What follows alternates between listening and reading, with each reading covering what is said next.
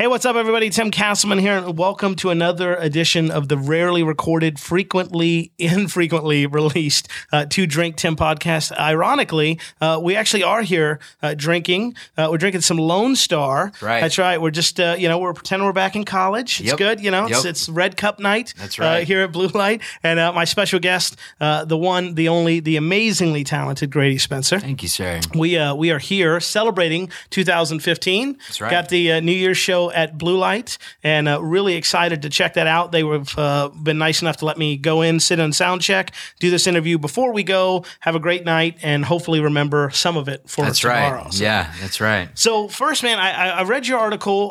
The article actually done on Lubbock Online. I had no idea Paducah. That's right. The big city of Paducah. Huge city. I was going to impress you because I actually have done some work in Paducah back when I did insurance. Yeah. I was like, oh yeah, Crackers Restaurant. I was like, no, Crackers isn't there. That's Clarendon or Childress, one of the big cities. No.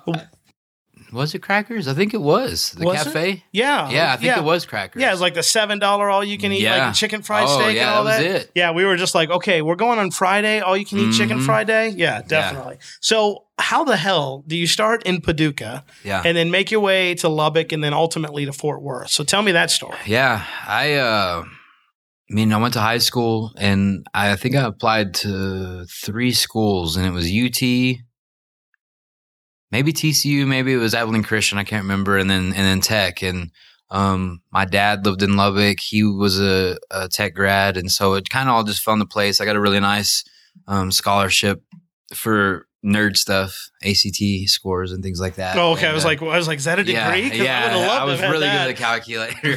Right. But so things just kind of fell into place, and moved to Lubbock, graduated from Tech, and I actually ended up sticking around for a little bit, moved to Austin for a little bit, and then came back to Lubbock for several years. So when did you graduate from Tech? What year was that? I graduated 2006. 2006. Yeah. Okay, gotcha. Yeah, all right. So. I'm trying to think if that was close to me. I got out of the military 2002, 2004-ish. Yeah, about that time. Yeah. So you what was your degrrie in? Psychology. Okay. All right. How's that helping in the music business? I've yet to use it at all professionally or amateur. I mean, people always say, analyze me. And right. I think I've forgotten 99% of what I learned there, but it was fun. Yeah. Hey, cool. It's a good time, and it's always good to fall back on. That's why I tell people. Yeah. It's like they can never take that degree away from you, but I'm like you. I don't use it. Yeah. What was yours in? Business of applied science of bachelor education. Get me the hell out of here. Whatever it was. Like, I literally, this is a no shitter. I went to Tech for 1 hour. Mm-hmm. That's how long I was there. I was in the military. Turned in all my paperwork, did all that stuff. I got my acceptance letter from Tech. Hey, come on down. So I was married at the time. We moved my family down. I moved in with my parents. If you ever want to just ruin a relationship, take you and your wife, move them back at home. Yeah. Have a curfew. Sure. Dinner time. All the stuff chores, you loved, right? The whole thing, yeah. Twin beds, no sleeping in the same. Like we're married. Like Sure. And I show up to the counselor, and she's like, "Oh, let's do a degree audit." And she goes, "Okay, we have like 120 hours." And I'm like, "Oh no, ma'am, I've got this piece of paperwork from you." And she goes, "Oh, let me explain. Texas Tech accepts all your credits. The School of Business at Texas Tech accepts none of them." Oh, no. And that's where your degree is. No. Dude, I'd quit my job. I mean, I'd short of getting your name tattooed on my chest. Oh, yeah. Man. Yeah. So I went over to Wayland, and they took pity on me, and they were like, "You were in the military? We'll give you a semester off." And I was like, "I like you." Nice. Yeah. So, I would have done that as well. So you get your degree. You hang out here for how many years after that?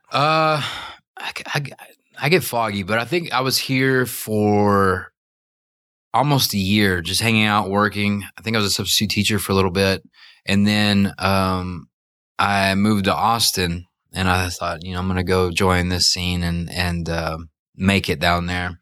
Well, musically, I was nowhere near ready. It wasn't time.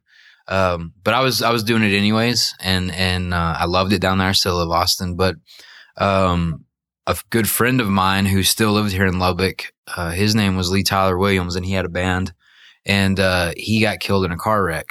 And so that was pretty gnarly. And so his band wanted to keep playing. And so after the funeral, I was driving back to Austin, and a guy named Darren Timmons was the bass player, called me and said, "Hey, we'd really like to keep going if you're willing to kind of come in and play with us." And I didn't even think twice. So as soon as I got home, packed up my stuff, and 2 days later, I was back in Lubbock. Holy cow! And so it was an awesome time. Like, it was awesome to come back and play with those guys. It was never really the same though. Like, it was always his band, and I was just honored to be a part of it for a little while. So that's cool. That's crazy. And we got way ahead of ourselves. Sure. Because we didn't even talk about like when music became a thing. Yeah. So when what was the first instrument, or like when do you first remember being like, I'm kind of into this music thing? I was 17, maybe even 18. And, I was okay. So backing up into Paducah, like the only radio station it was 96.3, I think. And it was just top 40 country, old small town country radio station. Right. And that's all I could hear. Every now and then we would get like a pop station out of Abilene, but the wind had to be blowing just right or whatever. And so up until 17, 18, I had never heard the outside world. That's all you heard. I was like in a bubble, you know? And so obviously I was never very inspired. I never really wanted to play. And then a guy from school gave me Jack Johnson's Brushfire Fairy Tales, which is so far from what I do now. But at the time I was like, whoa, this is a whole nother. This is totally different. Yeah. Right. This is completely different than what I'm hearing on Podunk country radio station. Right. And I was like, this is really cool. And I think my dad actually had a guitar. And so I started trying to learn the chords and look stuff up and started learning a couple of his songs. And so 17, 18 on into tech, into college, I just started, trying to grow on the guitar itself, and eventually grew to start writing songs. And then I guess it was my sophomore, junior year, I met the guy that got killed, Lee Tyler Williams.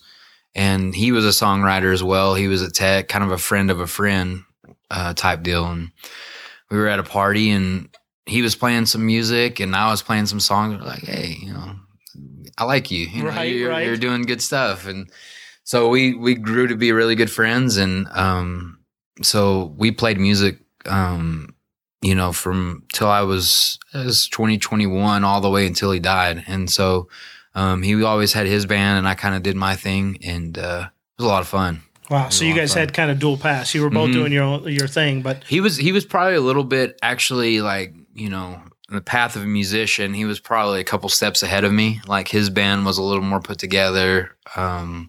I opened for him a couple times, and he was I would say definitely a better songwriter than me, like a great songwriter. And we still play his songs today. We'll probably play a couple of them tonight, actually. So, he was just a great dude. And I'm hoping, side note, to, record an album someday that's only his stuff, because he was just a great writer.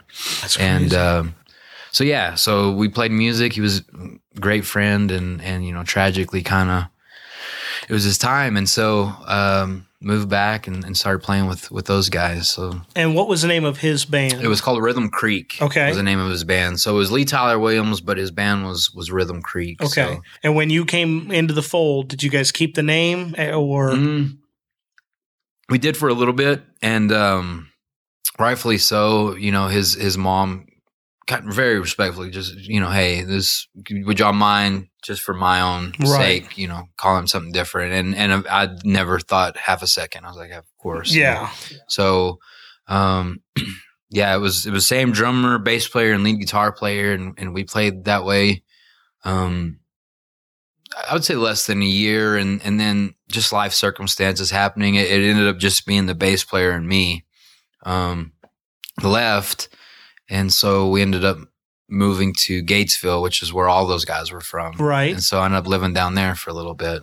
And I was all over the place. So guitar was it? Like that was the only instrument? It's not like, I started on the piano or anything like that. It's been guitar since day one. And to my dismay, my music literacy is so subpar. Like, if you were to put my music literacy I'm like reading or something, it's like remedial. Right. And so, like, I'm sure it's extremely frustrating when people try to collaborate or work with me, because I don't know what I'm talking about. I'm just like, I know the chords and stuff like that, but because that's just how I learned. And so, I wish I learned piano, because that it's a whole theory thing, but all the notes are laid out there and you get a much better understanding of music theory and all of that. But and what's crazy to me is, you say, oh, well, I listened to country pretty much my whole life. But whenever I hear you play, I always feel like there's a strong blues and rock influence. So did that come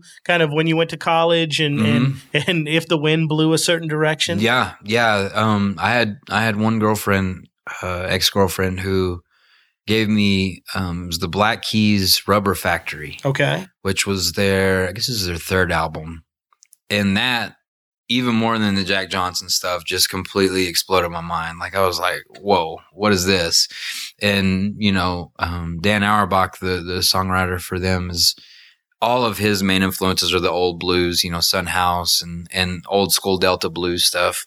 And so those guys were a big game changer. Like, when I heard that, I was like, okay, now I'm really, really hooked. Wow. So the Black Keys, that was a big influence for you, that album. Yeah. Right. So from then on, man, it was kind of a mix of, old country, top 40 country mixed with Jack Johnson stuff. And then a lot of Black Keys was where kind of the soup that was boiling. So who was your big country influences? I mean, at that time on the radio, it was like George Strait and like, Alan Jackson. And Dolly Parton. I remember as a kid, like Kenny Rogers, Randy Travis, Dolly Parton. Just like rotate them out every and you hour. Think about it, like it was like, it was at the time top 40 country. That was what was on the radio. But looking back now at what top 40 country is, that's gold. Right. It's like a gold mine. Well, I think that's why Sturgill Simpson has kind of found a big niche, because whenever I listen to him, I feel like I'm, 8 years old again in the car. It's like, man, that's the country my parents listened to when I grew up. Oh, he's tapped right into it. Right. Yeah. And it's good to see that's a resurgent over, Georgia County Line and, pickup trucks and, boots and whatever, jeans and lifted. Yeah. Just like, I'm like, really? That's what passes for music. But, sure. It from what I've read, basically they stopped making money in pop. So they just were like, hey, but you have the skill of writing songs. We'll just take this over to country and kind of blow it up. Yep. Yeah. It's the same principles. Really, really deep hooks and pretty shallow, lyrics. Right. And well, like Sturgill's thing, when you listen to it, especially a couple times, if you really listen to the lyrics, like they're deep. Oh, yeah. We were talking earlier about Uncle Lucius. Like when I listen to his lyrics, like there's stories behind those. It's not just bubblegum pop or surface level stuff. Like you really think about it. Even your stuff I'll listen to a couple times and I'll be like, oh, that's an interesting line. Sure. Like there was one of the songs I was listening to of yours today. It was talking about how money, it was like green or gold. And it was like, oh, okay. But it's a story. It's a visual telling. It's not, look at my new pickup truck. Yeah. That line, of people get so caught up in money of like, they don't care whether it's, a gold coin or a dollar bill. That's all they care about, And, that line was kind of some frustration about that of like, it's not just about the money most of the time. Right. Sometimes it is, but you can't get caught up on it. So. Right. Well, you can't make that your primary driver, especially I got to think in this business. For sure. No, it'd be futile. So you had the band, you guys kind of went your separate ways. Where were you in the world and what did you decide to kind of do after that? Yeah. So the bass player and I went to Gatesville and I lived there for almost 2 years. I worked as a carpenter and then we found two other guys to play as a full band. And, we would just play locally there in Gatesville. And, for the city of Gatesville, we kind of got a little bit of a name and it was a lot of fun. And, they were all kind of older guys that had been playing a lot longer than I had. And it was really a good learning experience of like, okay, this is how you load in as a band. It wasn't necessarily that we were functioning as a band, but I got to see, a load in, a sound check, what all that kind of looks like. Did you guys do any touring outside the Gatesville area? No, not really. No, I think the furthest we toured was maybe somebody's barn, like 10 miles out or something, right. Like it was very much just a Gatesville thing. But it was a blast. And so while this is all going on, I'm curious, like, are you thinking like, hey, this is what I want to do for a living? Or are you thinking this is just kind of a fun side thing? Like what's your motivation at this point? I think at that time, I didn't know what I wanted to do. I mean, I was, extremely off-centered, just as in general in life. At that point, I hadn't really come to grips with the death of my friend. And, like while I was in his hometown, seeing his mom, his dad on a regular basis. And so I don't think I'd really processed that. And so. And how old were you at this time? I was 22. Oh man, that's a tough, that's a tough time anyway. Yeah. So I was old enough to drink. And so that kind of was what we were doing. I mean, we were drinking pretty heavily and playing music, and I was working as a carpenter and making more money than I'd ever made, which was not that much. Right. But at the time, I was like, oh, this is great. I got a wad of cash and we'll go play for a bar tab. And I think I really turned to alcohol. And so the music side was just something to do. And I think I was using it as like, look at me, look what I can do. And I appreciated it when people would pay attention, but I think it was for the wrong reasons of like, I just wanted attention and right. I was grasping, for substance. But you got to think, nobody wants to do a lot of jobs that require, you got to learn stuff. You got to put yourself out there. You got to own yourself, there's reasons behind that you may not be aware of until years later. Sure. And I've been guilty of that where you think you're doing one thing and then like years later, you're like, that's why I was doing it. Like I totally got it now. Oh, I was learning so much without even realizing it. Right. Almost to the point where like, I was the party guy, like I didn't take a guitar in, but somehow a guitar always got put in my hands at parties and stuff. Right. And so now I know how to position myself at a party. So like nobody asked me to like jump in the center of everybody's attention and like play music. Right. Cause then, I was like, I was all about it. And all I know is these Oasis tunes. Yeah. You guys heard and I love it. And everybody be singing along and it'd be great. But now like how to deal with extremely drunk people in a close setting, there were all kinds of lessons I learned and it was great times. And I do look back and I really enjoy and appreciate, the times I spent there. But it definitely was a growing up period because I was very much a boy. You're 22, man. Like that's the thing. People like I know when I was a kid, I thought, oh man, by your 20s, you got it all figured out. And I really don't feel like personally, like until my 30s, like stuff started clicking. Yeah, and I'm 36, and I still am moving those big pieces that I'm sure is at 18. I thought by now I'd be set. You know? I'd just be on a locked path, just going down the road. And now it's like you realize like life is ever changing. Yeah, and what you do now, even 3 to 5 years from now, you may not be doing that. And it's just, I think, at least for me, that was a big revelation. Sure. Yeah. I completely agree. Like as a 22-year-old, if you'd have told me that, I'd be where I am, I probably wouldn't have been happy about it then.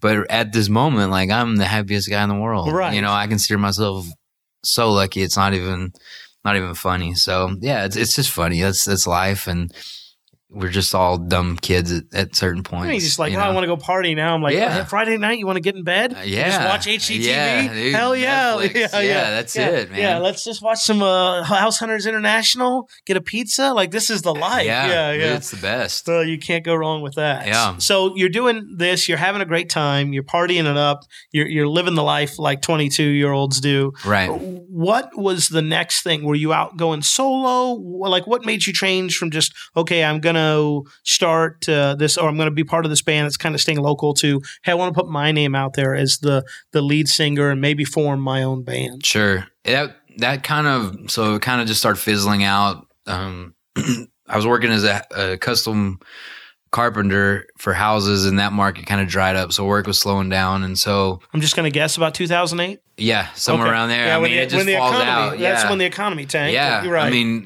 I was a carpenter for a year and a half, and I think a year and a quarter of that we were working on one guy's house. Like it was this guy, this really rich man, and this huge house. And then we started doing all these other small ones, and then it just petered away to nothing, it was a real literal illustration of what was going on, with the economy and stuff. And so it kind of dried up. I decided, okay, it's time to kind of move on. And I actually moved in with my grandparents in Memphis, Tennessee for a little while, and didn't really play music that much. I was writing, but completely on my own, mostly in a room, just hanging out, writing. Loved that city. It was a good time. Now, when you say writing, are you writing songs? Are you doing poems? Or are you just kind of journaling? Songs. Or Yeah. Always songs. I mean, I wish, because I was an English minor, and I always appreciate short stories. I like short stories a lot, prose. I'm not a big novel guy, but I always am in awe of people that can, really interesting, funny, stories in 2 or 3 pages. Right. That's what I like, you know? And so I try to take that to songwriting. And so I wish I would have been doing that, but it was always songs. And so, I think some of those songs I wrote, they made it through. A lot of them were complete garbage. Like if I were to hear them now, in fact, I've got them on my computer. They're cringeworthy, really, really bad. Right. Yeah. But again, that was just the growth process. And so I loved my time there, wrote songs, decided I wanted to move back to Lubbock. My brother was here going to tech. And so moved back in with him and started kind of playing again. And that's where I eventually got tied in with the Blue Light, did the songwriter thing. And for those of you guys who don't know, they have a singer-songwriter competition that they do, I think, twice a year, I think it is. And that's actually, I was reading that Lubbock Online story, and that's where they were saying you got your start. That's where you kind of got connected with people. Yeah. So from there, I met Ryan Summers. He was actually a judge at one of those contests. He eventually ended up being my lead guitar player for the band that would grow. Found a drummer, David McDonald. He still lives here in town. I can't remember if that was a Craigslist. It might have been a Craigslist thing, dude. I'm all about Craigslist. We got to talk about your Craigslist. I know. We'll get there. But it's on their list. I think it might have been Craigslist actually, but I can't remember how. But I met him through some off way, and I can't remember how exactly we met. But a really expressive drummer. He does a lot of Irish drumming and traditional folk drumming, and I'd never met anybody like that. So he kind of blew my mind. And then eventually met a guy named Jeff Lish, who was the bass player.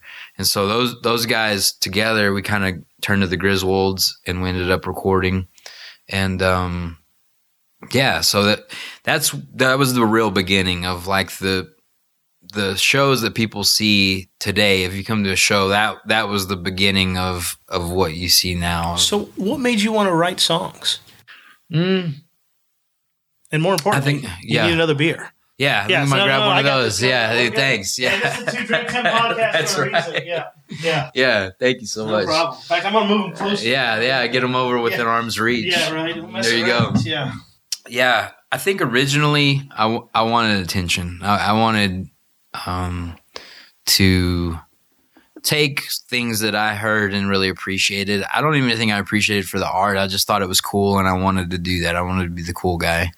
And so that's what I did, and that's kind of what I wrote about. It was like, if you were to ask some of my early albums lyrically what some of those meanings were, they were completely just word scrambles in my mind. Like there's no meaning really. There's not a lot of substance. But it meant something to you at the time. Yeah, right. Yeah, and the words came together in a way that I'm like, okay, it could mean this or could mean that, but there wasn't a whole lot of rock to stand on underneath them or whatever. Right. And so I think it was attention for a really long time. And then as I've matured and kind of my life has changed focus, it's much more about creating something that is like what's inside of me and making something bigger than myself. And hopefully writing songs that people can relate to and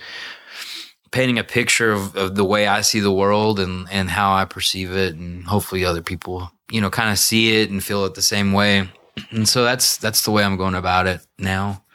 But at the time it was very surface level, like I want people to look at me play music, and so this is what I'm going to do. Right. Well, and I think a lot of people do that. I think, you have to, like comedians, they all talk about how they get inspired by their favorite, and they go out and they go, I just stole his act, because to get started. And then and I have the same thing. And I know you do. What you're saying is, if you go back and look at your stuff you did even probably 5 years ago, you're like, oh my God, how did I ever put that to paper? But you just probably didn't know any better. Right. So it was just like, man, this is the best I can do. Sure. I'm just going to do what I can. Yeah. And then over time, just like anything, you refine your skills and your process. Sure. And I think as I get older, when I was writing the songs for the first couple of albums, I was checking music blogs every day. My musical net was very wide, probably too wide. I was taking in too much, and maybe not too much, but that's just what I was doing.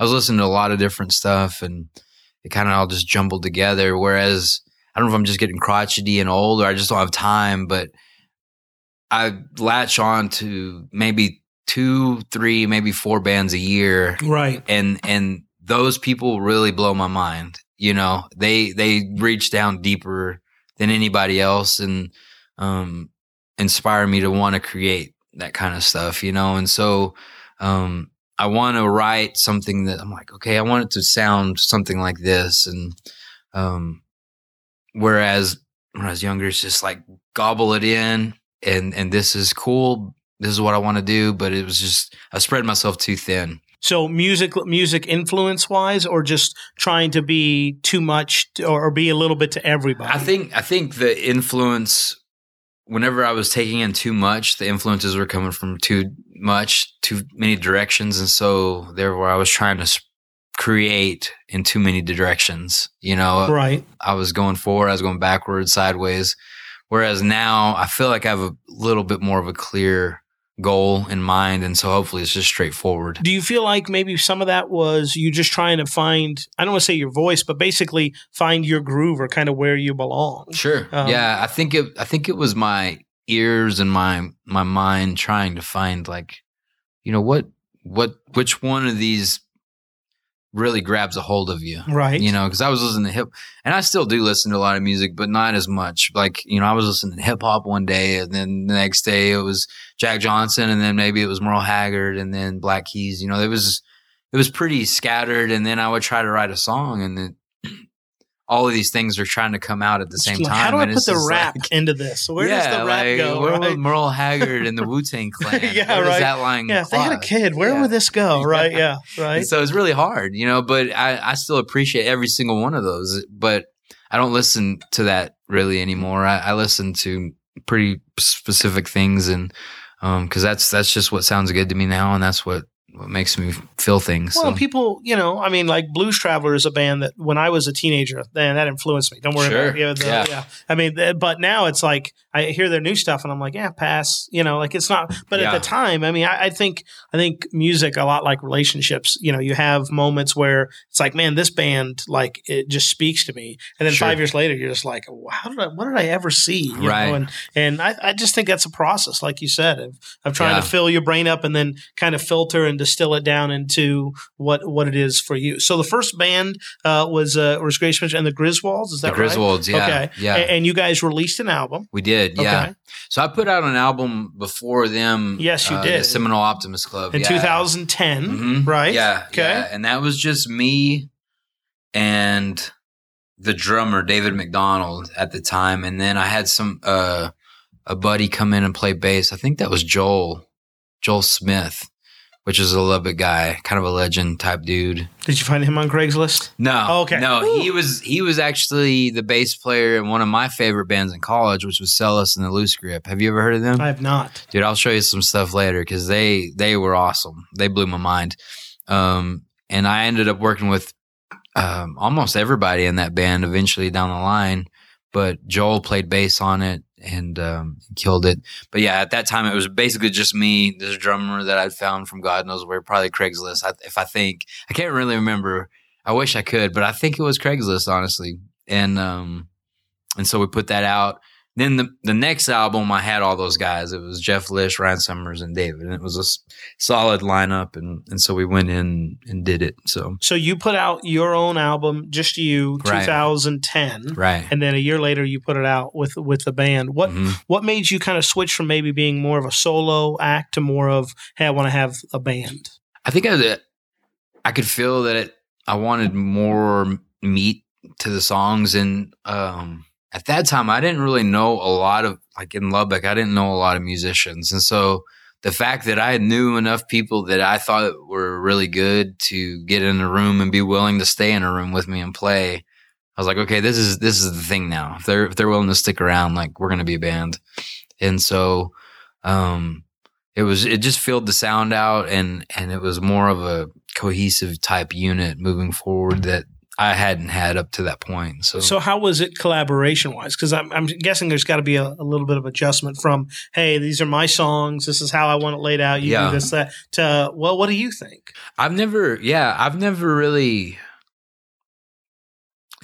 thinking back of every person that's ever played in a band that I've put together. And I've never had anybody in a band that I didn't trust their artistic visions. And so usually I would come at them with a complete song, and then they would put their interpretations for their respective parts. So like the drummer would say, okay, I'm feeling this, and guitar, bass, all that.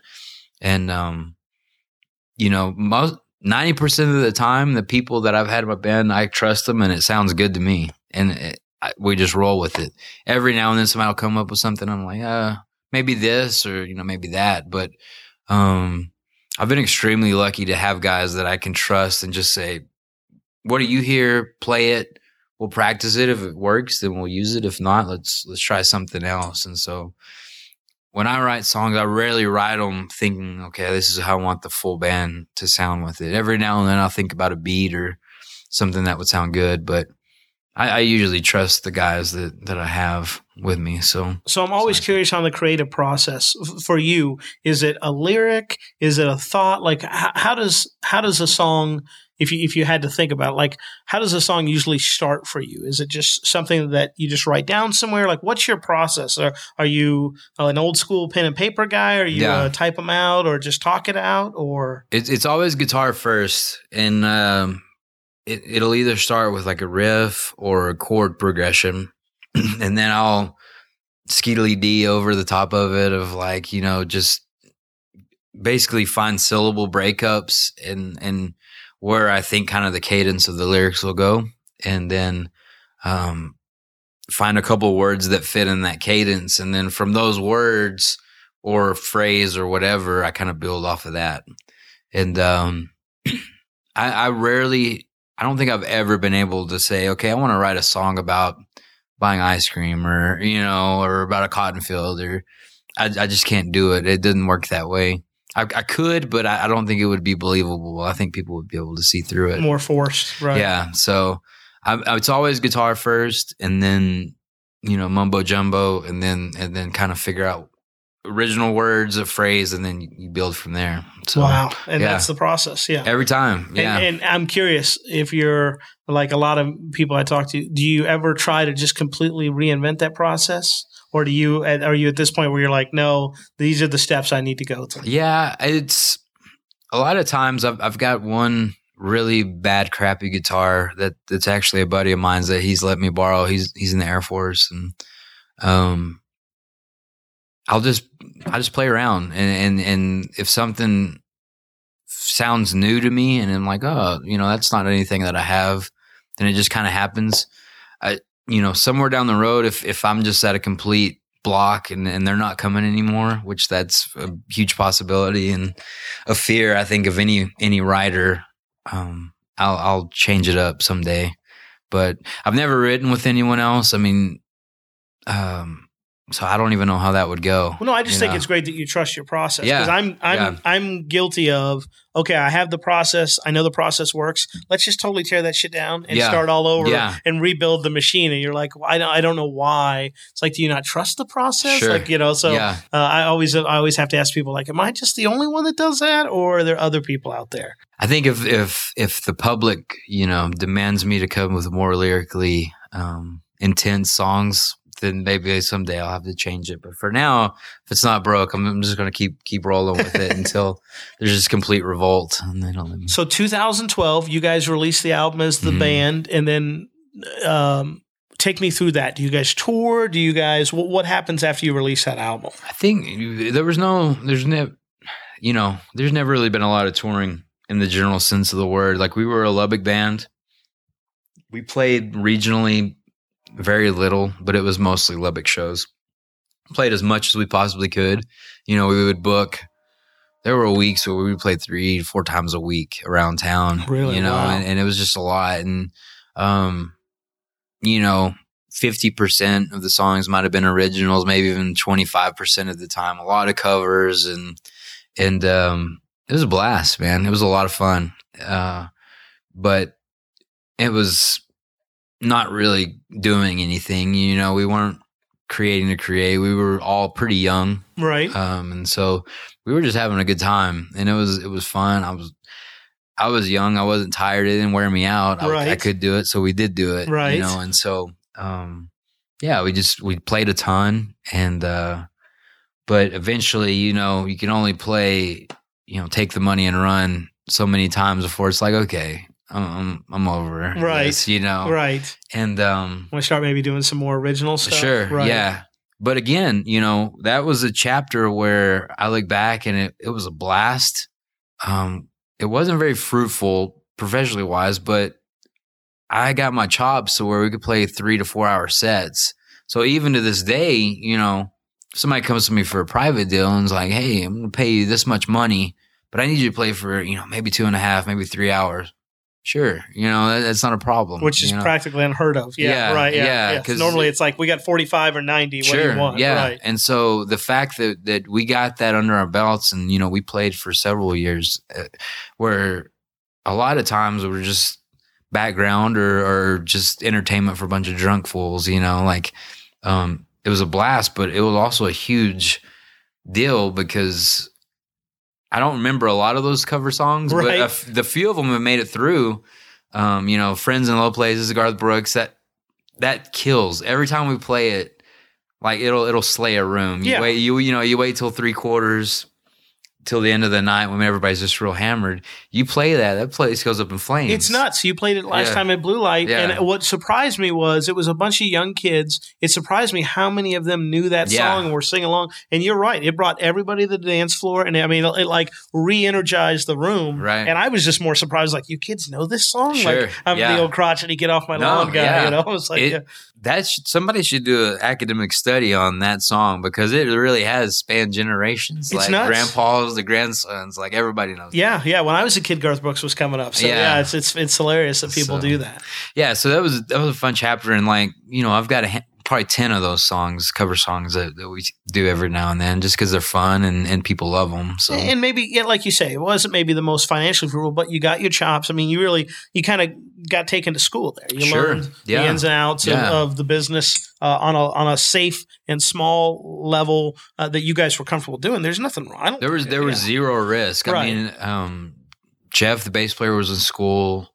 David had a successful business. I never really knew what he did, but in the import export industry, exactly. Who knows? Yeah. Why do you always have new cars every day? What's going on here? Yeah, he's a successful guy. He's still here in town, but please don't sue me. No joke. Yeah. And Ryan was like Mr. Guitar Center repair guy. Like everybody knew Ryan, right?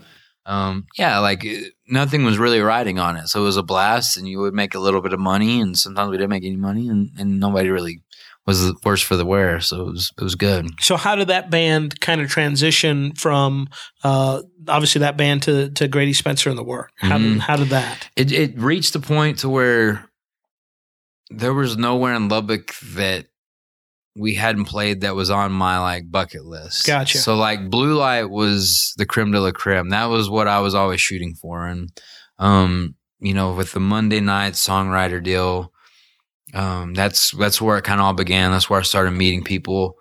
And then we started getting a Tuesday night or something. I listened to the Flatland Cavalry thing. Right. They got a Tuesday night. It was either Tuesday or Wednesday.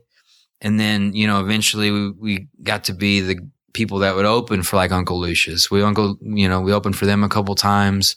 Got to open for Adam Hood. Like we were kind of starting to become the go-to guys to be the openers. Then we started getting our own Thursday, Friday night shows. Right. And so it reached a point to where like, you know, in my mind at the time and probably still this day, like Friday, Saturday night, the Blue Light is the pinnacle in Lubbock. Like you can't get any higher, you know? I know some people would differ with that, but in my mind, that's what it was. And it reached the point to where we were getting Friday and Saturdays. I'm like, okay, you know, now what? And I didn't have the marketing wherewithal to say, okay, let's start booking. We traveled a little bit, you know, but small towns and nothing, like we never went to Fort Worth or Dallas or anything like that. And so was that just like you say, the marketing, or was it just no real desire? No, I think we would have wanted to, but at that point I was still pretty young. I was 27, 28 by that time. And, it wasn't happening, you know, kind of deal. So by that time I had gotten married. So my wife and I, she is a physical therapist. She graduated physical therapy school from Tech. And,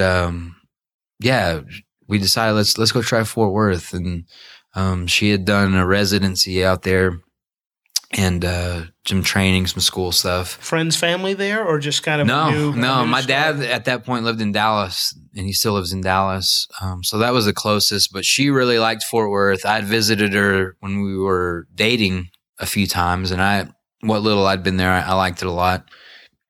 And so we just decided, let's go try it. And so, it was not. I don't think it was an awkward thing, but it was just like the Griswolds were going to be done because I'm moving, and so it's going to be a new chapter. And you know, luckily all of those guys have moved on to really successful lives. Summers is the lead player for Mike Ryan, and so he's doing great. Jeff Lish has a great job, and I'm sure David's doing great. I haven't talked to him in a long time, but so it was personally. For me and my wife, it was time for us to move on and start a new chapter. And so we moved to Fort Worth, and it literally was starting all over, though. I mean, it was back to open mics because nobody knew me because I'd never really traveled that much. That's crazy to think about, but totally true. I can see that, right. So, I mean, I had a couple of contacts, but it wasn't the caliber of contacts that were going to be able to get me into good spots from the get-go. And so you had to earn so I mean it was square one. Did you ever think during that time, like when you made that move, like I'm kind of done with music, or it's time to be done? At that point I knew that I'll never be done with music for the rest of my life. Like even if I don't ever make another dollar, like I'm always going to be creating, right? Because I'm creating for something bigger, right? And so like even if tonight was our last show professionally, like I would be just fine with that, you know. And so at that point, like it was exciting because it was a square one, and I knew I'm going to be playing music forever. Like let's see what Fort Worth has to offer, right? And you know, it took some time. I mean, it took probably a year and a half, and then a guy named Jacob Furr, who has roots in Lubbock, he let me open for him on like a Sunday afternoon songwriter showcase deal at this place called Magnolia Motor Lounge. Okay, yep, I know it very well. Uh-huh. Yeah, and the guy who does the booking there is a guy named Brian Beckman, and he's a pretty influential guy in the Fort Worth music scene because he has the controls to Magnolia Motor Lounge, and so, and you know, long story short, Magnolia Motor Lounge was my new blue light. Of like that was my new beginning for this new city, and so from there it was kind of that was the soil that the seed kind of got planted in, right? And eventually Beckman started letting me open shows, and through you know my life in Fort Worth, I started meeting people, musicians, and bringing guys in to form the work, and so. Yeah, it was very organic. Like it wasn't like I hit Fort Worth and I'm just like calling people like frantically hoping that something new is going to happen. Like I found a job that I still have, that I do construction, and the music kind of just did its thing and grew. And it's been great, man. Was part of the fun of that you maybe had learned a lot the first time around, so you're kind of able to restart, but you're restarting kind of with, lack of a better term, that corporate knowledge, or that, okay, sure, don't do this, do this. This, like you have a little bit of a roadmap. Granted, it's a new location, but you kind of like, okay, if I do this, I know that eventually it'll kind of lead. Sure, to that. I mean, and that's a good lesson for any musician, and if any starting musicians are listening to this, like, you've got to pay your dues, and that's all there is to it. And we played a lot of shows, even at Magnolia Motor Lounge, where we were opening for a set low rate. I mean, low, and that was fine because you're getting the confidence of influential booking people, right? And two, you're maybe stealing a person or two out of each crowd that might come to your next show, right? And it's a big deal, and so you have to really be focused about what you're doing, and but also at the same time. And I think what's been great about Fort Worth is, again, if it had failed and Beckman never gave me any shows, I'd still be creating, and I wasn't putting my life worth in whether or not that I'm going to get a headlining show at Magnolia Motor Lounge on a Friday, right? So is it then, and is it still now, more of a labor of love? You mentioned the Flatland podcast. Like, one of the things that strikes me about those guys is they're one of the few bands that I've talked to. Well, they have a plan. Mm-hmm. They've got their 5-year plan for sure. Like, this is it. We're burning the boats. We're going there with you and talking with you and reading interviews. Seems like this is the cherry on top. It's like, I have a great life, sure, and I enjoy doing this. But like you said, even if I never got a paid gig again, I wouldn't stop it. Whereas, and I'm not saying that with them, but sure, with them, they would be disappointed because they didn't hit this imaginary goal that they had set. I've read so many interviews and heard so many musicians say that they're musicians because they're not going to let themselves be anything else. Right. If that's what makes you happy in life and that's what you want to do, by all means, I embrace you. Like, I applaud you. Right. For me, it's just one part of my life. It's I wouldn't say a small part, but it takes a substantial part, because I think I've been given gifts that I want to share with people, that I have this need to create. But if I never created, if I got both my hands chopped off, I'd still be just as happy, because, I've got a wife, I've got a daughter.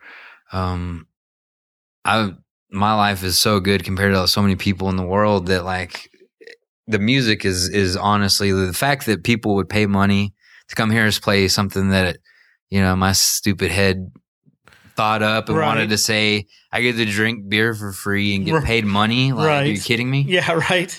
It's great, but it's not something that I like worship or anything, and like I idolize it. I love my day job. Like, it would be, I'm at this point, and people ask me, like, what's next? Like, what are y'all gonna tour full time or whatever? And we've got a new booking agent who I really, really respect, and he's got a very specific vision. I've got a vision, and we're on the same page. But I'm not gonna sacrifice my family and my wife and my daughter to go play 1 million shows a year if I don't think that it's gonna result in something bigger than my own gratification or money. Right. Right. And so those definitely aren't primary drivers. No, no. I mean, and I think there's bands that think, okay, I've made it because music's my job. But if your quality of life is really low and you're sad and it's not doing it for you, then you should stop. Right. You should go work. If working in a convenience store allows you to be happy, like, go do that. Like, right. I'm all about people being happy and enjoying the life that they have. And so I've been extremely lucky to have a day job that I enjoy doing. So if music stopped and I only was a construction worker, I would be fine. If this next album that we're about to record, if it gives us the opportunity for me to stop being a construction worker and I'm just a musician, I'll be stoked as well. Like, it's going to be a blast either way. But either way, you're good. Yeah. And so I know there's a lot of musicians who would probably, shake their finger at me. I'm like, no, it's this, you got to be driven. But one, I don't think my art works that way. It's not a forced thing. And two, you're setting yourself up for disappointment if it doesn't happen, type of deal. Well, I don't know about you, but I consider myself not to be a driven person. And then I look at my friends and I go, shit, I'm driven 10 times more than those guys. Yeah. Yeah. All those losers listen to the podcast right now, but the thing I've noticed about goals, and funny, we're doing this on New Year's. It's like, okay, I'm going to make X number of dollars. And then you do that. And immediately you're like, I'm going to make X. Now I want to make Y and Z. And it's never, and I'm guilty. I'm terribly guilty. You never stop and go, holy crap, like look where I've come from. Sure. It's always like full steam ahead. Yeah. And I know for me that does. It's perpetually you're unhappy because you're always searching for the next brass ring. The second you get it, it's like, all right, well, that one was nice, but I want this bigger one or this one or that one. Yeah. I mean, it's so true. And I think that's, we talk about all the previous bands I've been in and all the songs I've written before. That's the big difference up until the past couple of years is, I was grasping for very temporary, very unstable worldly things. And I didn't have people that loved me truly or knew me. And I didn't have a beautiful daughter who, like, I see just the whole, like, I don't want to get too mushy, but I see things in a much clearer picture now. And if people don't have some sort of base, that almost like a video game. So like if you reach a level and then you try to get up and then you die, you've got to have that base level that you go back to. You can't go all the way back down to the rock bottom because you're just going to be dealing with a life of just crap, really, Well, like you said, you can't have those wrong people either because if they're with you because of that one thing and that one thing goes away, whether it be money or looks or whatever, it's like, you're done. Yeah, because I mean, if I base my drive to create music on how many people are in the seats, there's going to be a day, could be tomorrow, it could be 10 years down the road, where people stop coming and stop caring. If that means I stop playing music, I don't think that's going to happen. Right. And I'm extremely happy and lucky that that's the case.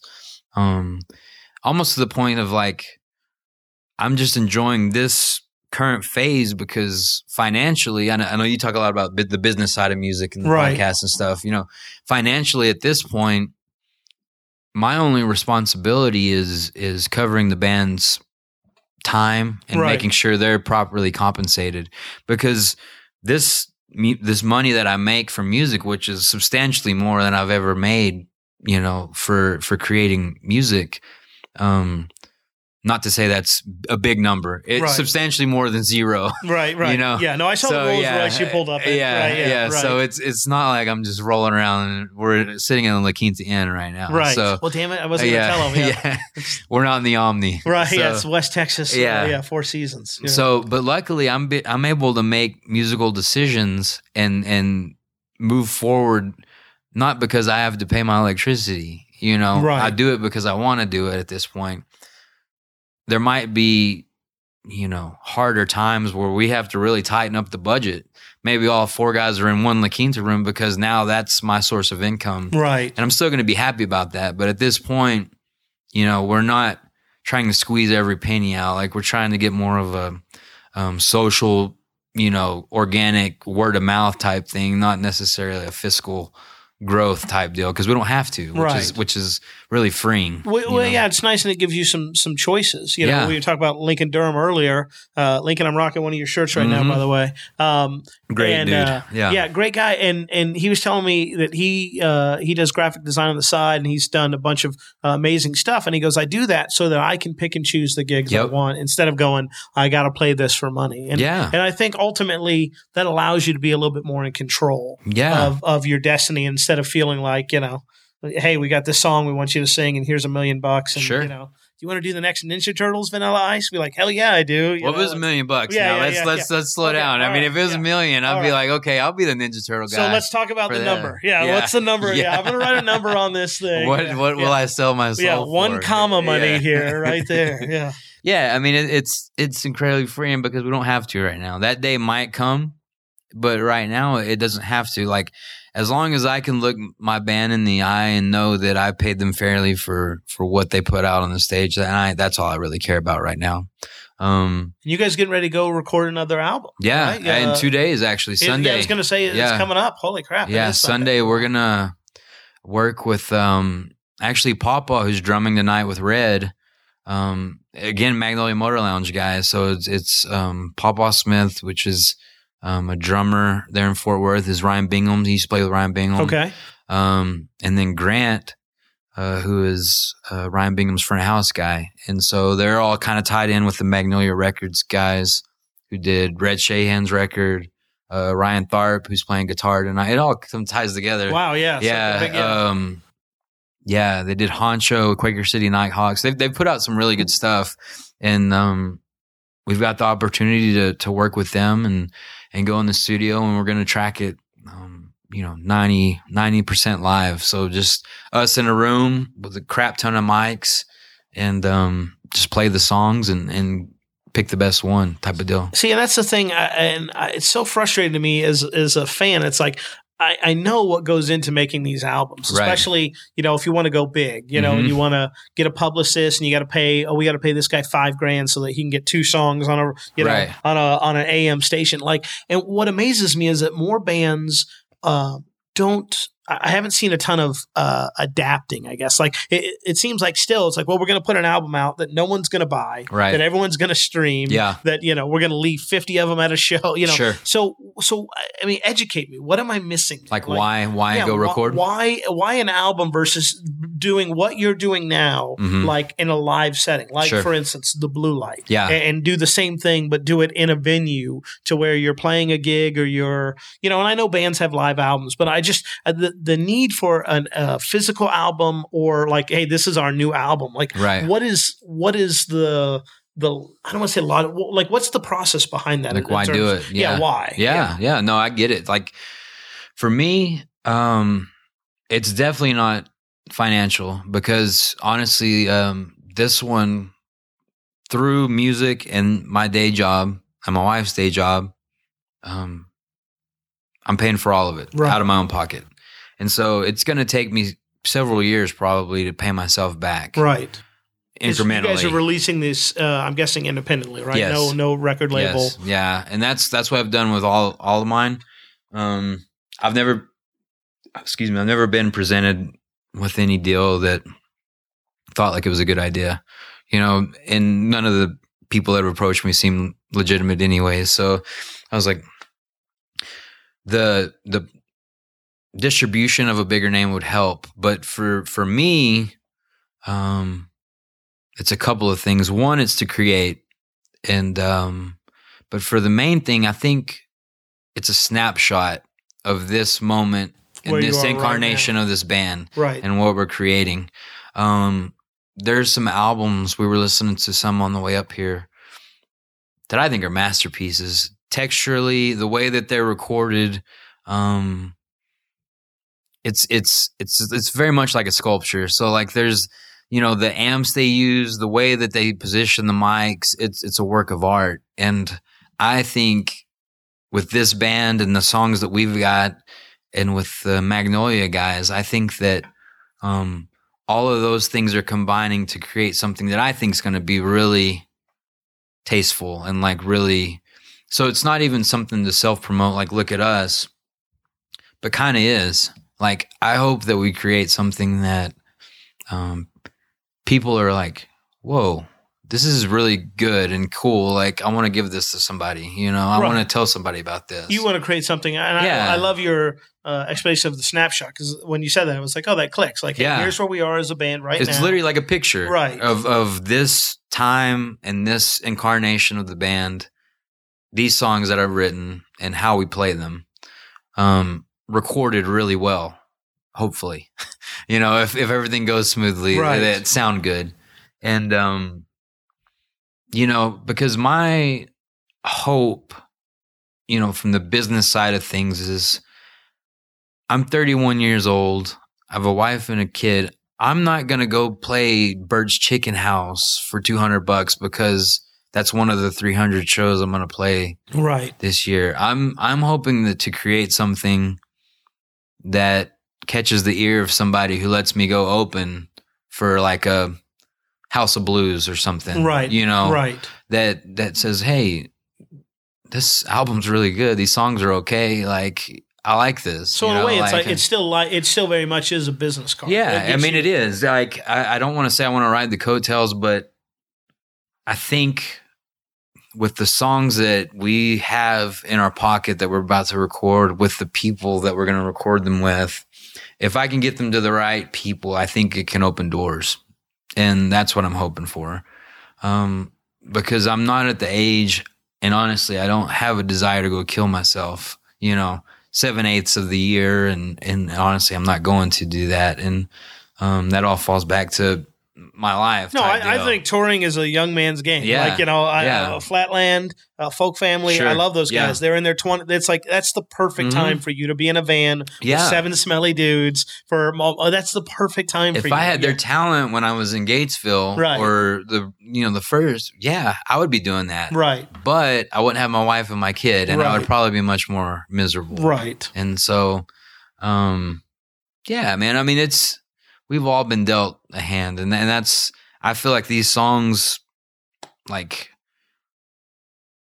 they just came. Like, I don't feel like I crafted them. Like, like if it was my own doing, I would be writing about ramen noodles or something, like, just, I'm a pretty surface level guy, but for some reason these songs have happened and people seem to enjoy them, and they pay money to come listen to them. And so I really want to record them, the new ones, and hopefully catch some ears and make some stuff happen. But again, if it doesn't, I'm fine. And there's gonna be more albums. I might not be able to afford a studio. I might be recording it myself, right? Which I enjoy doing too. But I've got some podcast equipment you can use. Yeah, man, you got good mics right here. We can record an album right now. Well, let's do it. Yeah. As an aside, I'm glad that you explained who Pawpaw was, because when you guys were doing sound checking, you're like, "Is Pawpaw need a mic?" I was thinking, "Is his granddad coming to the show?" And I was like, "Oh, who's Pawpaw?" I mean, I don't know if Bingham started calling him Pawpaw or what, but everybody knows him as Pawpaw. But it's the Smith brothers. They're kind of the main guys behind Magnolia Motor Lounge, owners, and just really nice, genuine dudes, and big parts of the Fort Worth music scene. And so I'm really excited to be working with them. And I mean, they were the first venue to give me a chance in Fort Worth, and it was really all downhill from there. So for you, you've mentioned this several times, like your need, your desire to create. Where do you, I mean, construction, does that play a part in it? Like, where do you feel like that need is to create new things? Yeah. Well, it's something that I kind of figured it would eventually get to this, but for me, when I met my wife, I started going to church a lot. And so my faith really came into focus. And so I create because I'm just going to change this thing to a religious podcast. Yeah. When you and Flatland. I mean, I was listening to Uncle Lucius thing, and like, I think, I was like, oh, maybe he's not really a church guy that much. No. First of all, it doesn't bother me at all. My wife is a huge church person. In the military, I worked in a church, so I got to see behind the curtain. Oh yeah. So I got to see. Unfairly, I got to see the negative side of it, and also just being candid. Like, my parents used to take us to Sunday school based on who had the best snacks that week. So there was no upbringing in the church. So for my wife, it's very natural. Being here in West Texas, like, what do you mean you don't go to church on Sunday? Yeah. So it's come to me later in life, and also for me, it's an independence thing. I don't need to admit that I'm a fault or that I'm a sinner, that I can't have my life together, or that I've got these things. So it's tougher for me than other people, but at the same time, it's like, if it does it for you, that's I mean, it does amazing for my wife, and I can see that for her, and I would never want to take that away. It's like when Flatland was like, "Can we talk about that?" I was like, "Of course you can." Like, if that's your inspiration, and like, I follow you on Instagram, maybe to a stalker level, but like, I see you post stuff like that, and I think, man, that's awesome. That's great that your daughter, that's your family, and I even remember on one of your posts you talking about how your wife was really instrumental in kind of bringing you into the faith. Because I was the same way growing up. Church was really strange. I mean, my parents were divorced, and so my mom would take me to really strange churches, like not like snake churches, but there were people dancing with tambourines. And for a young dude, you know, that was pretty out there. Right. And so from, you know, high school years, college, I was a heathen. I mean, wild guy. Right. All the way up until when I met my wife. I mean, you got to have something to repent for. You can't just have an empty list and be like, I'm good. Right, yeah. And so, you know, to answer your question about creating at this point, you know, it like you say, what works for me, what I believe is that there's a God that created everything and has a path for me, and I'm not the center of that path. Like, it's not for my own glory. And so I'm creating, and, you know, I don't want to say that like the reason that we're succeeding in music is because I'm a Christian or whatever, but I'm creating from something that's deeper than just the surface level of like, I want people to listen to me. And so from here on, and people will hear, you know, if they really listen to it, the next album, pretty much every song, it's right under the surface. Right. It's not a church album, which I do with my church every now and then, but I'm creating from themes of that. So this next album there's a line between two types of people, right? There's the guy who wears the business suit, goes to church every Sunday, just doing what he's supposed to, pays his taxes, right, does everything right. Right. There's the bartender who's out till 4 a.m, smells like cigarette smoke, you know, whatever.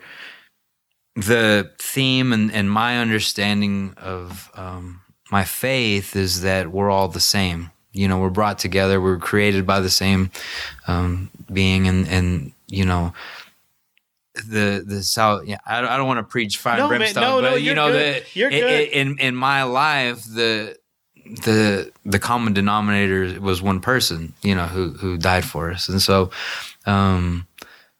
So for me in my life is like, I want to love everyone the same, right? You know, and that in the construction industry, like I get to meet a lot of people, from CEOs to people who rode a train for 5 days with a gallon of water, right? You know, and so for me, it was changing my focus of like, this world is crazy, right? And it's a beautiful thing. It's a really broken place, but it's a really awesome thing that we get to see every day. And so for this music that I create, like, I just wanted to talk about that and my experience of like how I see the guy who rode the train for 5 days illegally to the CEO. Like, we're all human beings, and you know, we're all on this world perceiving it, all this, you know, we're getting into Sturgill Simpson stuff here, but you know, like, we're all perceiving it through our filters differently, right? And like, there's no reason to just, you know, it's weird. There's no reason to hate people. There's no reason to do that, because we're only here for a short time and we should love each other. And so, you know, I try to model my life after one person and love everybody that I can. And so that's what I'm doing. So, but there's nothing wrong with that. Yeah. I want to be clear to anyone listening. Like, it's not a religious album, right? Yeah. And if it doesn't do it for you, that's fine. No one's pushing on you. But but that's a driving influence in you, and it would be less authentic for you not to acknowledge that, you know? And, sure. And I think that's personally, I think that's a great thing, you know? And that's what I tell people of, like, you know, there's the same people that say, you know, you live in Lubbock, why don't you go to church, are going to be the same people that tell me, well, why are you in the blue light? Right. Why are you not playing First Baptist worship hall or something? Right. And what do you mean you charge money to churches? Yeah, you know, and so...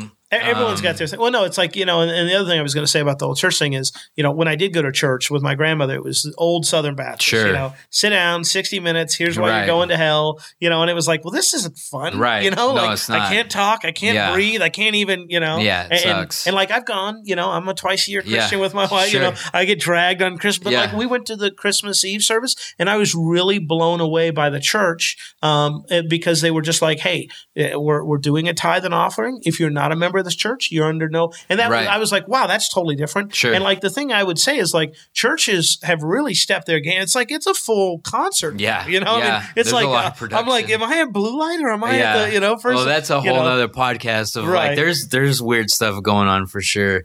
But when my buddy got killed in the car wreck, dude, I used to have anxiety. The thought of eternity scared the living, piss out of me. Right. Like I would lay awake at night, just curl in a ball, and the thought of why did he die, and it was just really dark stuff. And for me, and bringing the world into focus and things kind of making sense, that's what did it for me, and so that's how I function. And it's always funny because just the way that people see the world is the same way that people have experienced churches, and unfortunately a lot of experiences of the fire and brimstone. And luckily, my wife took me to churches that really stress that, it's, we're sitting here drinking beer. Right. I say cuss words every now and then. I'm trying to clean it up for my daughter. Right. You know what I mean? But our joy is not found in whether or not we drink beer, or whether or not we cuss. It's on something much bigger than that. And so that's what I always try to tell people of like, that's why I can play the Blue Light, because it's not, we're never going to be perfect people.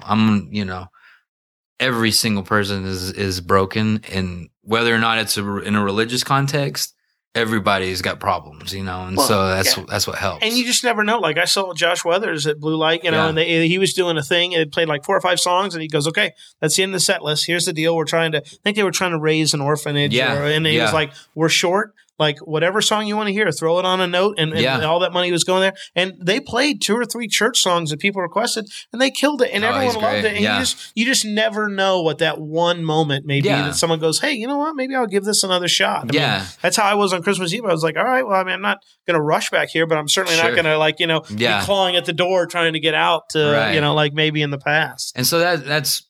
I'm never going to stand up and preach on the Blue Light stage or anywhere, but I'm always, and I encourage people to come, even if they want to debate, right? And I'm going to love them the same, and they might even win because I'm not the smartest guy. You know what I mean? But for me, that's what it does. And that's kind of what gives me the drive. And, like I said, I mean, I think the songs are coming from somewhere bigger because, they just appear, like the syllables happen, and it's not a magic show, but it's my perceptions mixed with something else that I believe it comes from. But again, that's what does it for me. I'm always down to talk to people about it. But if people, I'm down to love. I have atheist friends. I have people devil worshiping friends in the music scene. I love them all the same, and that's what I'm about. Like I want to be friends with everybody. So, it's cool. And luckily, it hasn't gotten me in any situations where like, oh, you can't play here because you're Christian, But it's fun, and it gives me something to stand on, and it's cool. So and that's great, and it does it for you, and that's I mean, ultimately, that's everyone has to do what does it for them, and if that does it for you, great. Like you say, someone who doesn't believe, that's fine. You live your life how you want, right? I'm always down to crack a Lone Star with anybody, like that, because that sounds like a challenge. We're all here on this earth. Like we're gonna take an apple burn later together, right? Yes, so absolutely, we are. And that's what makes me happy, man. And just because people rule, that's all it is. Like there are some real douchebags in the world, Right. But I still try to love them the same. But I think it's also what you focus on. Yeah, I am definitely a pessimist, and I'm definitely like like some might go, God damn, it's like I'm always like it's not that big of a deal, and I'm like it is a big deal. Why? Because I'm yelling. That's why it's a big deal. And she's like, why are you always yelling? I'm like, I have several other octaves I could go here. So to quote the good Bill Burr. All right, so we got heavy. So let's get super. No, we're good. Let's get super light because I know one of us has a show to go do. Yeah, we're good on time. So you guys are on a plane. You're flying, just you and the band. Crashes on a desert island. Yeah. You got to make a hard choice. Yep. Who's the first one to go? Ooh, I don't know, man. Well, For the record, I did ask Kevin from Uncle Lucius. Yeah, he was like, who are we going to murder to eat for sustenance or whatever? I mean, it's an open-ended question, right? Yeah. Trevor's the guitar player's pretty plump. Yes. So, like marbling with steaks, right? It makes the flavor better, right? Of course, yeah. Del Frisco fan. We would probably be cooking Trevor, right? Plus, he's the youngest. He's only 21, so his sense of humor is beyond my comprehension. Right. He's the Snapchat generation. Right. I almost feel like I could be his dad, even though I'm not that old yeah, enough no, I don't to get the Snapchat. It's look at this. I'm like, what? Like you willingly did that. Okay. I feel like his sense of humor would get on my nerves that I would have to murder him myself. Okay. After so long. All right. Well, if Trevor goes disappearing, this podcast is probably going into evidence. I tried to poison him the last show. That's right. Yes, you did. Yeah. But it didn't work. He came back. Yeah, that's right. Yeah. For those of you guys who are like, what? Yeah. He got food poisoning. Apparently you guys stopped at Subway. He was saying. It wasn't me. That's what he thought. Yeah. He ate at Subway and, we played about half the show, and I look over, and the dude looks bad. I'm like, what's going on with this guy? Well, he was sitting on the stage, and I thought, well, maybe he broke a string. Maybe he's just tuning up. Maybe he's tired. Like, maybe he tied one. I was like, maybe he tied one on last night, and it just is catching. I've done all that, would have been the case. Yeah. He was not. And then he just disappeared. Yeah. He just totally disappeared, and I thought that was – and then I was like, he apparently went in the van and just started puking everywhere. So it was bad. But, he – Don't ever get sushi. Maybe Blake the drummer, though, because he's an academic guy.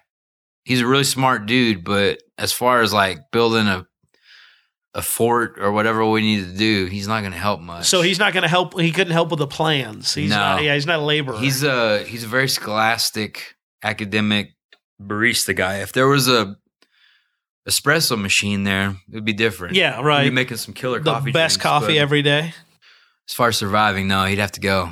Be it. What's the one album that you can't stop listening to right now? Or the one band that maybe, you mentioned 3 or 4 bands that you kind of had a connection with. There's, so you'll, if you listen to these bands that I tell you, and then you hear the album that comes out, you'll hear it directly. I mean, we're borderline ripping off their tones and things like that. But there's a guy named Blake Mills, who's just ridiculous guitar player. And Trevor does a lot of his style comes from him.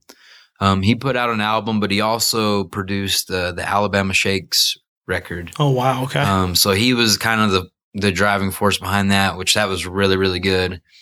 And then there's a band called Bahamas, which is this Canadian guy named Alfie, some long German thing. Right. Really, really great music. And then my favorite band that I still listen to is the Wood Brothers. Some guys from Tennessee. Who, I mean, that dude's voice, I'm pretty much ripping straight off. Like, people think like I'm doing his songs sometimes. Really? Okay. Yeah. I'm borderline legally probably infringing on his voice. Right. But I think he's great. And so those 3 are always the go-to. And, the songs and the production, I think that's going to come through. You'll hear it if people want to see where it came from. It's not far. It's those 3, and so they can do no wrong. And so it's crazy. I mean, people always ask, what Red Dirt people you listen to. I don't listen to it that much. Adam Hood, I listen to a lot. I like him a lot. A lot of the old Stoney stuff. I mean, there's a lot of people doing really great stuff in the scene, but I just have to come from way left, a little more liberal side of music to really do it. So yeah, man, that's what I really dig. And, it's good. I always go back to the Black Keys old stuff. I'm with you. Like, you said Blues Traveler and new stuff. The new Black Keys is horrible. Really? Okay. Yeah. Hopefully they don't ever hear this. But right. Well, thanks, Grady. I mean, yeah. Guess who's getting a kind of advanced copy? Yeah. Let me their first 3 to 4 albums. Oh man, they were so good. But yeah, those other ones are good stuff. So what's the book, movie, show, Netflix binge thing that has like been keeping your attention or has kind of caught your attention recently? I mean, completely honest, the Making the Murderer. Man. Oh my God! Isn't that I finished it? Have you finished it? No. Okay. So did you watch it? Yeah. I'm on like 6. No spoiler alerts. I think I know what happens because I saw on Facebook that Anonymous is getting involved. So that means this dude's still there, but I'm not. No spoiler alert. It's so infuriating, dude. Like, how obvious does it? My wife had to stop watching that show with me. She got so angry. She was like, "I just can't watch it anymore." How is it possible, man? Yeah, I can't. Like, I don't understand is like the appeal process, because if what happens is what I think is happening, like, why isn't he appealing? Because surely a judge outside of a podunk, whatever, would see clearly they didn't follow the rules, and that judge was weird. It's crazy. You guys, we're not going to give the spoiler away. You have to watch that on Netflix. What blows my mind is how fast that show took hold. Like, that's a phenomenon in itself. Yeah. You know what I mean? Yeah, well, it's kind of like that Serial podcast where it's just it's amazing the stuff that just people, like 2 weeks ago, I had no idea about it. And I just started seeing random Facebook posts like Making Murder. Wow. And I'm like, what is this? And I watched it. And honestly, the first episode, I was like, okay, I'll give it one more maybe. Yeah. And before I knew it, I had binge watched the whole thing over a weekend. And I was just like, what just happened? Yeah. Casey, my wife, and I, every night we got to watch at least one. Yeah. I mean, it's literally, it's like the white, gold, blue, black dress. Right. Like, it's just, I don't know what it is about our culture right now, but like, man, once it catches hold, it's like that's all everybody can talk about. Yeah, and it's there have been very few times when I was watching that show where I could see the other side. Where you know, like there's once or twice I was like, well, maybe, and then you're like, wait, no, like it just early on you're like, okay, maybe so, maybe, but the more it goes, like, dude, what the hell? Yeah. What is this? Yeah. It's crazy. Yeah, the DNA testing thing. That's the thing that just infuriated me. I don't know if you're there yet, but when you get there, you'll be like, what? Now I get where Tim is coming from. Sure. So what other things would you recommend? What are you binging on? So that one I loved. There's one called River. That's a very good one that I've been watching a ton of. I meant to mention this at the beginning. I love your shirt. Yeah, thank you. Nathaniel Ratcliffe. I'm sure you have seen Austin to Boston. Yes. And that is great. Amazing. That's where I first found out about him and Ben Howard. Yeah. Like, I have been binge listening to both of those. Have you heard his new album with the full band? Yes. Yeah. Yes, I have that. I need to add him. We need to go back in time in the podcast and add him to the list. Okay, so 4 people. Yeah, right. Because his stuff, when he put out this last album, that was like a game changer. Because, I mean, like Leon Bridges, like the Fort Worth guy, I love him to death. But I think like Nathaniel Rateliff is doing a little bit better in my mind, a little bit. Yeah. But Nathaniel Rateliff, like his acoustic, it's heavy, deep stuff. Yeah. Like it's almost like a dark beer. Like you can't drink, you can't chug it. Like if you're having a sad day, do not put that album on. It is so good. It's like Counting Crows. Holy it's like, crap, okay, it's good. If it's raining, do not put that album on or keep sharp objects away. He was one of my Holy Grail shows. And I actually when I bought this shirt, I got to see him like maybe a month ago, maybe a little over a month. My wife bought me tickets for my birthday, and was probably he one there of the best in Dallas? shows. Yeah, he went to Dallas. Oh, how did I miss that? Oh, dude. Yeah. I'm telling you, next time he comes to Texas, because that was the first time he'd been to Texas. Yeah. And he sold out. Yeah. Like, I bet. Yeah. And well, like Ben Howard, I would love to go see him, but I'm like, man, I just know that he's going to be sold out. So it's like you got to get right on that for sure. That's an amazing documentary, though. Yeah, it's a great one. And even the bands that I didn't really love, like I go back and listen, like I think they were called the Staves. Yeah. They just had such a great voice. Yeah. Like when they're singing in that cabin, like I was just like, that's just amazing. Those harmonies are something I'll never be able to do. So I'm always just in complete awe of people that can do that. So it's only fitting that we're ringing in 2016 and letting go of 2015. What's your best memory or the thing that stands out in any form or fashion for this past year? I think I would be remiss to say not my daughter. Like that was just, it was a complete game changer. And she's the only frame of reference as far as baby goes, but everyone says she's been a really difficult baby. People who understand babies. Right. So apparently she's been really hard. Right. And my wife's taken way more of a brunt than I have of just waking up and things like that. But I mean, just to see it still blows my mind that something out of two people's bodies. Right. I don't want to get too gross. I made that, right? But like that makes a human being. Right, you know what I mean? Right, yeah. And so to see that little thing grow to like a 1 foot person now that like speaks tiny sentences. Right.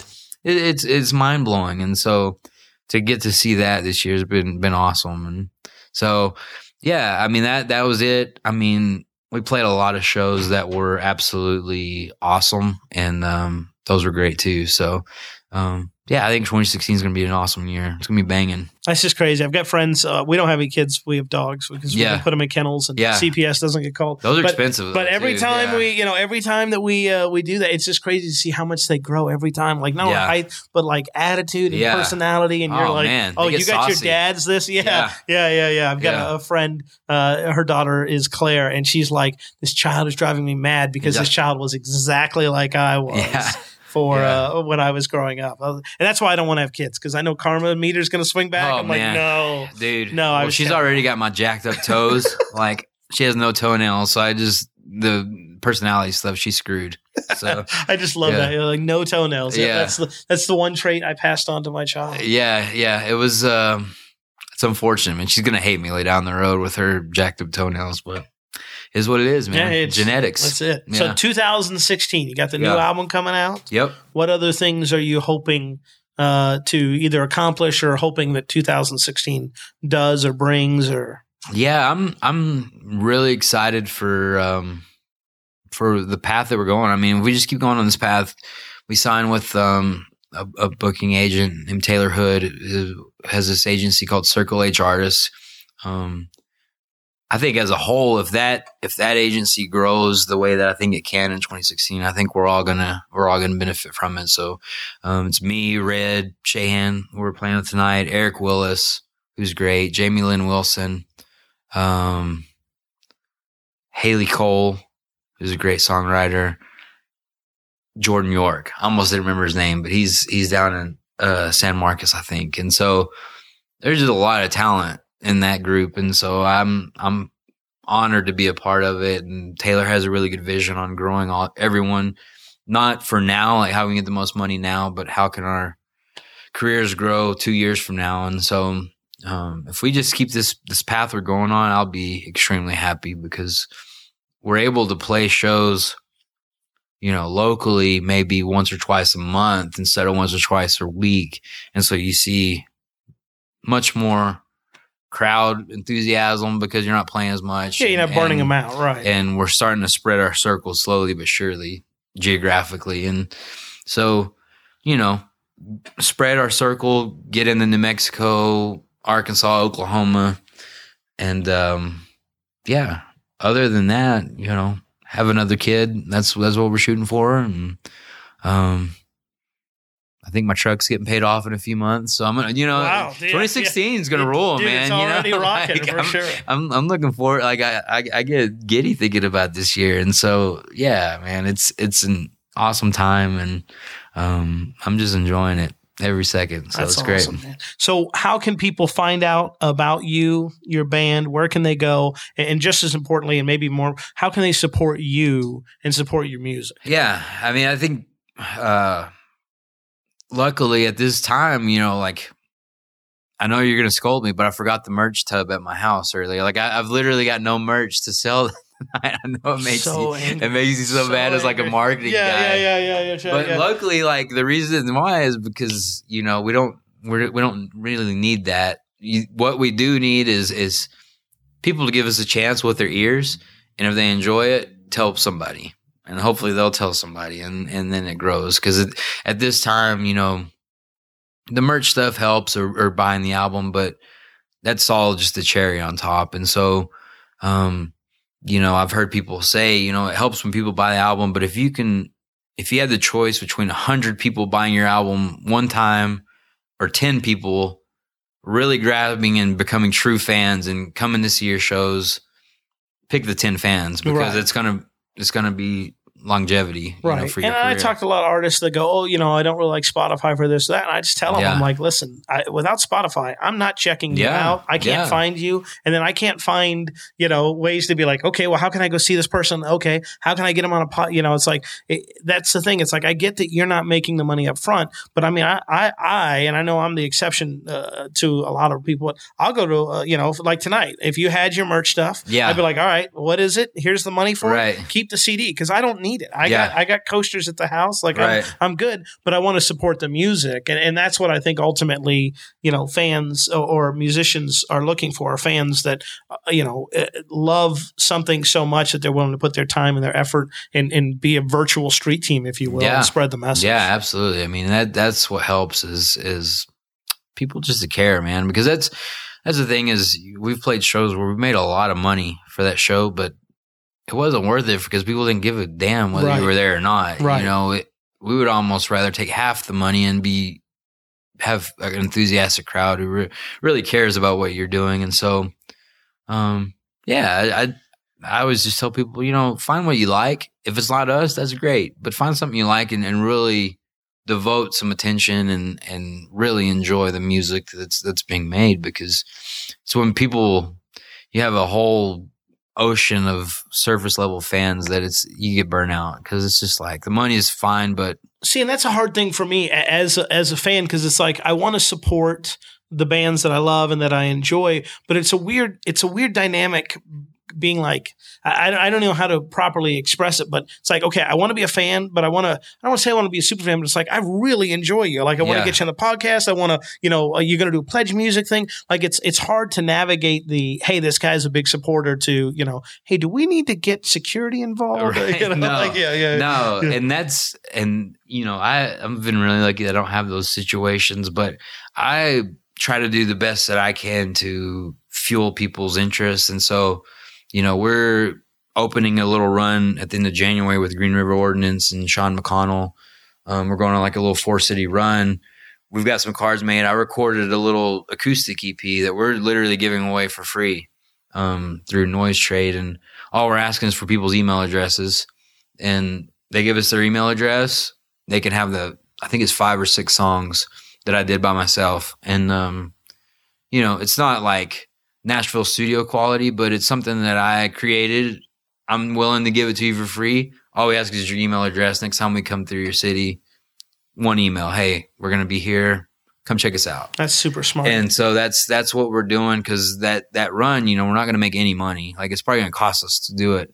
But if I can give out 1,000 of those cards, half of them do that. We've got 500 email addresses, and we're trying to be smart about it but not pester people. And so hopefully we get 500 people who really enjoy what we're doing and appreciate that.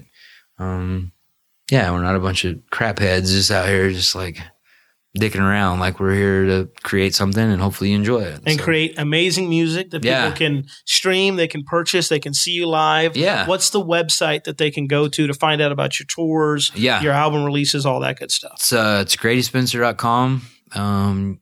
I have my own Twitter, personal Twitter. It's much more strange than the band Twitter. There's Grady Spencer in the Work on Twitter. It's more official.